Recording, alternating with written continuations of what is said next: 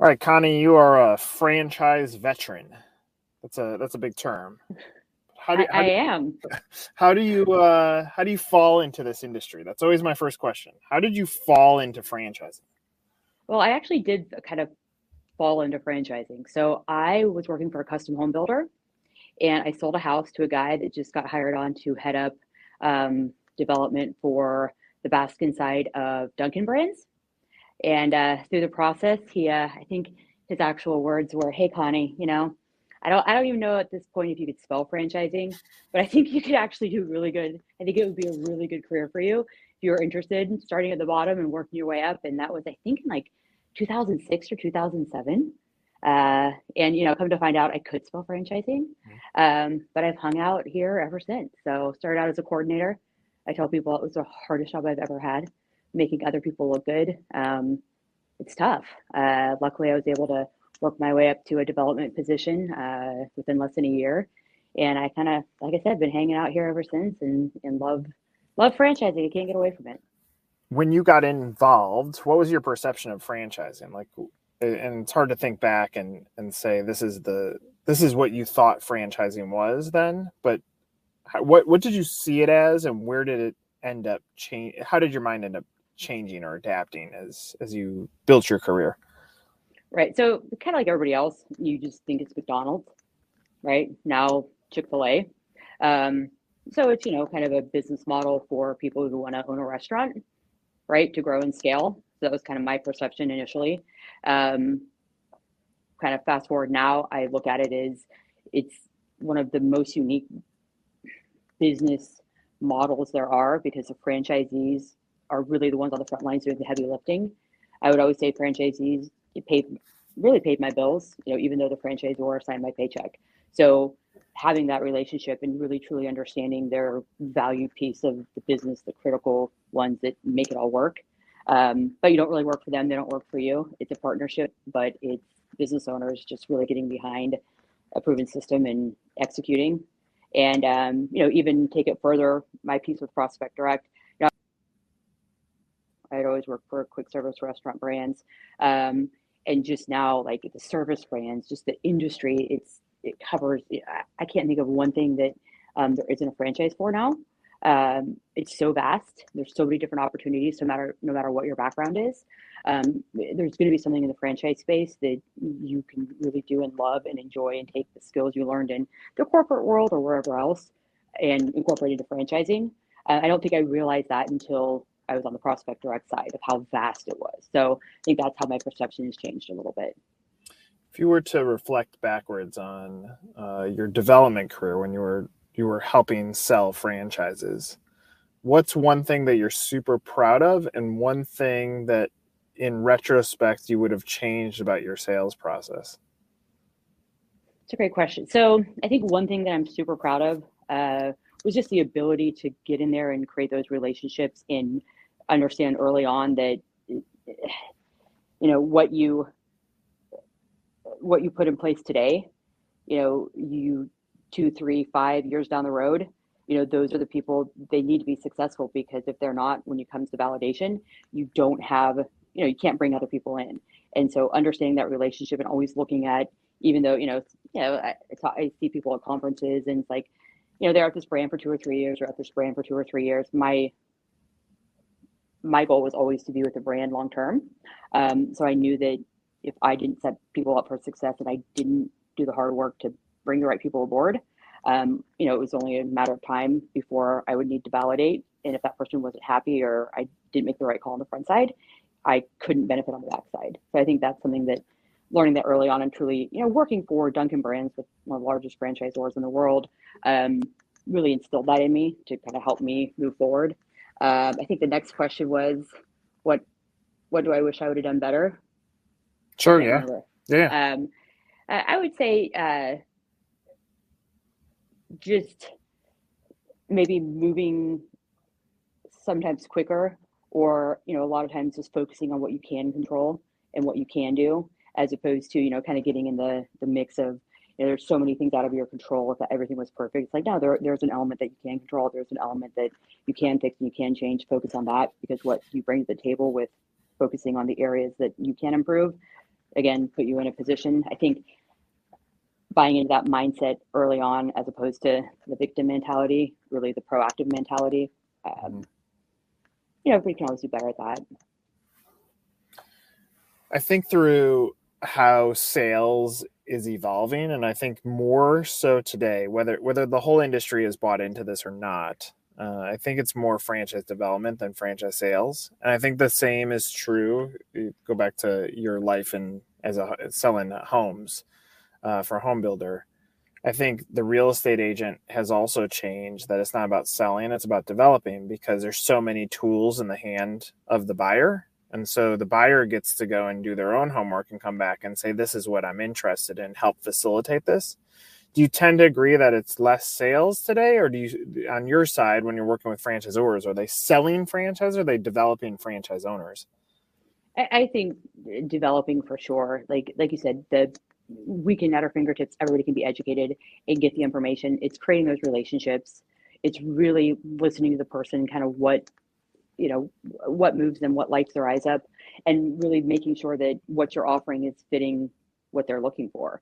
And I look at it as, it's playing ball, right? So it's like, hey, we're going through a process here together. This might not be the right fit either way, but here's what needs to happen next. You throw the ball in somebody's court, and then they take action, throw it back in your court. And through that process of just working together, learning, development is a way better term to use than sales, I think. It's a sales process, but it's that developing that relationship, developing that cadence of, hey, franchising is following a proven system, right? So if you can't follow a proven system from the very beginning, I can't sell you anything because we're not playing ball yet. Mm-hmm. So I think it's just educating, learning, following a proven system from up front, and making sure you're working with the right people. Switch gears, go into Prospect Direct. Tell whoever's watching this what it is and the problem that you solve. Right. So I always tell people, we're not an agency. We're not really a typical lead gen company. We're franchise salespeople who got frustrated with crappy leads and did something about it. So, selling franchises. I remember when Alex reached out to me, the founder of Prospect Direct, and said, "Hey, do you want to come be part of this? We're not on my own." Like, I think I said, hard pass, absolutely not. Number one, working for a vendor, not interested. Number two, working for you, probably not.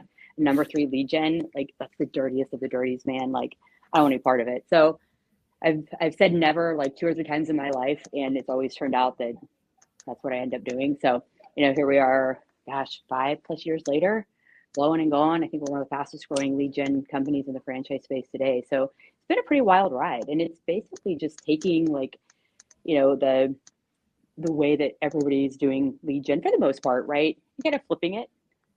So most lead gen companies, it's based on somebody raising their hand digitally or somewhere saying, hey, I'm interested in owning my own business. I'm interested in franchising, whatever, right? We look at it as, hey, baseline, you want people who have money, business acumen, right? So why not start with somebody who kind of meets those specs first and see if somebody who can at least have that intelligent conversation is interested in the brands. And that's kind of how we do it, as opposed to just kind of going after the people that are raising their hands. We go after people we think would be the right fit to have conversations with brands, just based on a few simple things: money and business acumen. So targeting seniorities, targeting top level executives with a personal outreach of just, hey, here's who I am, here's what I do, here's why I'm reaching out to you, here's some cool stuff about our brand. If you're interested and want to talk more, let me know. And so that's kind of what we do. So it's pretty simple and basic. Everything we do is outbound email, but it's just generating interest in a different way. But at the end of the day, it's still a lead, right? It's still lead gen. It's still franchise development. There's no magic bullet or to like, oh my gosh, these people are all going to convert to franchisees. No, I mean, you still got to do the work. You still got to, make the calls. You still got to play ball. But getting in front of raising their hand is just a different approach. So in essence, you're saying let's figure out the persona of the buyer for brand X. Let's go find them however we can and see if they're willing to have a conversation with brand X. But that doesn't mean they're far down the line of understanding what franchising is. It's more so you're a networking device for franchisors. Is that accurate? Yeah, I think so. So one of the things I tell people is, just because our people have, their, maybe VPs or CEOs, or they own other businesses, they might not know the baseline of franchising. So a lot of these industry terms that we're like so sick of hearing, like in business for yourself, but not by yourself, and things they might not have ever heard. So when it comes to franchising, they might be really green. So to get them on that side and be able to talk to somebody who knows how to, manage employees and is in a high up position, but you really get to talk to them about the franchise model and the beauty of it. It's kind of nice, but some people are like, oh my gosh, it take a little bit longer to get to the finish line. But you also, they haven't been kicking tires for 2 and 3 years, going to discovery days of, 10 different brands and, just kind of bumbling around. There are Yeah. people who are genuinely interested because of your brand and because of the personal outreach. So, yeah. I would imagine a challenge that you run into is, and it's always whatever the franchise or whatever the buzzword is that they need at the time. So I can think through CEOs that we've worked with. I go, what do you need? And they go, we want leads. And Mm-hmm. so leads, you give them leads. They go, but all of them were tire kickers. None of them closed. So Mm-hmm. you actually wanted deals. You didn't want leads, right? Well, Right. yeah, but I wanted leads. I would imagine you fight that same challenge that you're giving the franchisor what they've asked for, but ultimately, if they don't convert, then they blame you. They don't look at their own business model.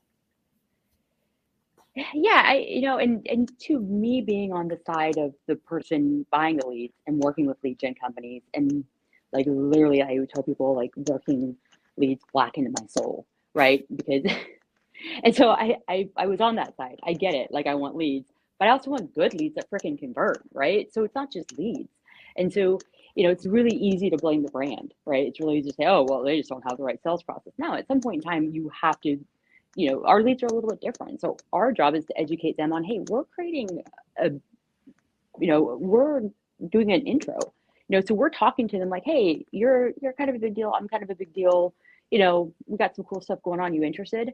And then automatically send them an auto response when I send you the lead, and you start taking them through a auto response funnel on your CRM. Like, absolutely not. So it's just a little bit of a different process, and understanding that every lead isn't the same. Every lead gen company might take a little bit different. So I had a brand that worked with us and went away and came back, and I was like, you went away because it was kind of like trying to fit a square peg into a round hole, because we do things differently, right? You had a bunch of junior level coordinators who were kind of smiling and dialing, and these are top level executives, right? They think they're going to talk to the guy who reached out to him.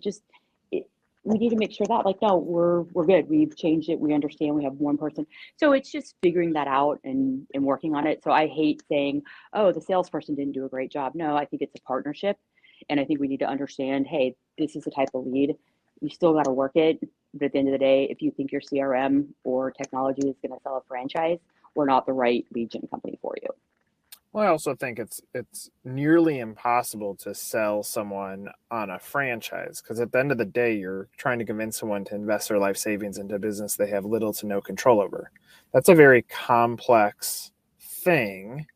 And so you can't sell people on it. Ultimately, you can help facilitate and answer their questions and help them come to the conclusion that this is what I want to do next in my life, but it's really hard to sell. So now you take those tough components plus personality mixes, whether a salesperson can mix with that human being and make them feel confident. There's so many different elements to it, and I think franchise sales is oversimplified when it is the most complex thing in the world to sell.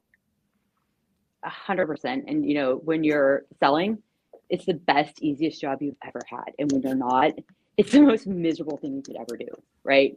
And I was listening to a past, I think one of yours, and it's like, everybody's, the saying is you're only good as your next sale, right?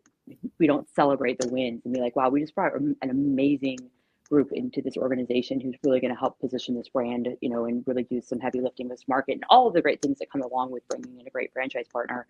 It's like, cool, got this one in the bag, onward and upward. And it's like, everybody's looking for the next one. It's like, no, from my experience, you bring in the right person, and guess what? That person is telling their friends and family, and people like to hang out with people who act like them. So when you find somebody great, having somebody great that they recommend is such a key. I think when I was at Witch, I mean, I sold Chicago to, one guy and then all of his friends who were, franchisors, I think a Little Caesars or something. So it's just kind of tapping into that. And, again, goes back to just treating people right and understanding like what to do. Obviously, you're in a great business segment because every franchisor wants leads. Does that mean growth is good and stable, or does that mean like does it just constantly put more and more pressure on you? So it's interesting because right now I have probably 4 or 5 people I've worked with that now they're on their like third brand. And so when they come in, they're like, oh yeah, my secret weapon is Prospect Direct. And so, it's like, cool, we're still working with the brand that they started with and the one that they went to and the one that they're with now. So those relationships. And then there's some people that, they do the, minimum with us and, they don't get a conversion and they go away. And so we are limited in a way based on our database. We have a massive database, but at the end of the day, especially for our 6-figure top level executive audience, we can't create more of those people in certain markets than there already are. So we get to a point where we're limited. I think just this year I've been on a wait list for my executive platform like 2 times. So that's probably my limitation is making sure that, there's a lot of things we could change to lessen the quality of the leads to bring more people on, but knowing on the flip side and being in the position they're in, there's certain things you got to do it the right way. And again, knowing that you're not for everyone, kind of like with franchisors, we're not a solution for every brand out there. And just understanding that, knowing it and creating those relationships and, saying no to brands that like, well, we do it this way. I'm like, cool. I wish you the best of luck. But you're not going to get the value out of our leads because that's not how we do it. And that's okay because your model is set up for every other lead gen company out there. It's just not set up for us. So I have the confidence to tell people that because I understand the value of deals versus leads, right? And so if I'm just providing you leads that you can't convert, knowing that on the front side, I would rather walk away saying, hey, when you see me at a conference, say hi, let's have a friendly relationship, than you telling, all your franchise friends, that's client with Prospect Direct, they suck, I couldn't get a deal from them. Like, that's just not who we are. So I'd rather not work with you than work with you, in that regard. So Do you end up seeing the biggest competitor as the franchise brokers? Because they ultimately want those same people and they want to facilitate them through to a deal. No, I think franchise brokers are awesome. Again, coming from QSR, we work with probably 50 franchise broker consultants from all the different networks. And, some of these brands tell me, oh man, brokers are where it's at. They have the best leads. And I'm like, they're my freaking leads. They just work better than you. So I don't look at them as a competition at all. I look at them as a huge resource for the brands. If I could help more of them, I would. But I'm limited in my audience for brokers as well. So I think they do a great job. And I think a lot more brands are going to the broker model because they're able to put them in front of people and, they take sales process and the broker does all that and then they hand them off, depending on the network at discovery day. So I think it's a great model. All right, Connie. So there's someone that's listened to our conversation up to this point. They're a ghost. They have not used Prospect Direct before. What do you want them to know about you to make them use you as their next decision? I think that I hope it's a development person. And I hope this conversation resonates because everybody that I talk to, they're like, oh my gosh, yes, they do suck. Tell me about something that's going to help it, not, give me in front of a person I could have an intelligent conversation with. I think that's the difference because we lived it, breathed it. And when we went out with the company, there's a few things I'm like, hey, you know what? I'm not going to do this. These are some of the things that I couldn't stand. We're not going to do it. So knowing that we experienced it on that end, we're not just marketing people, or we're not just people who, come from a different, advertising world. We did it. We saw a gap and we thought of a way to do it better. That really truly helps people take leads and convert them to deals. Because starting with a lead that has, like I said, money and business acumen to begin with is, the 2 major hurdles people deal with. It's like, yes, culture is a huge thing, making sure they're the right fit, right? But you got to get in front of the right person to have those conversations with. And I think that's what Prospect Direct does. Love it. Connie, I've known you for a very long time. You just bounced out. Now you're back. Said I've known you for a very long time. You're one of the good people in franchising. Look forward to seeing where your story continues to evolve. Thanks for doing this. Awesome. Thank you. I appreciate it. For Connie, I'm Nick. If you want more information on Prospect Direct, you see the website on the screen. It's very easy. Just add the .com to the words I just said. You can go find more about them, or you can find Connie on LinkedIn. This is another episode of Meet the Supplier.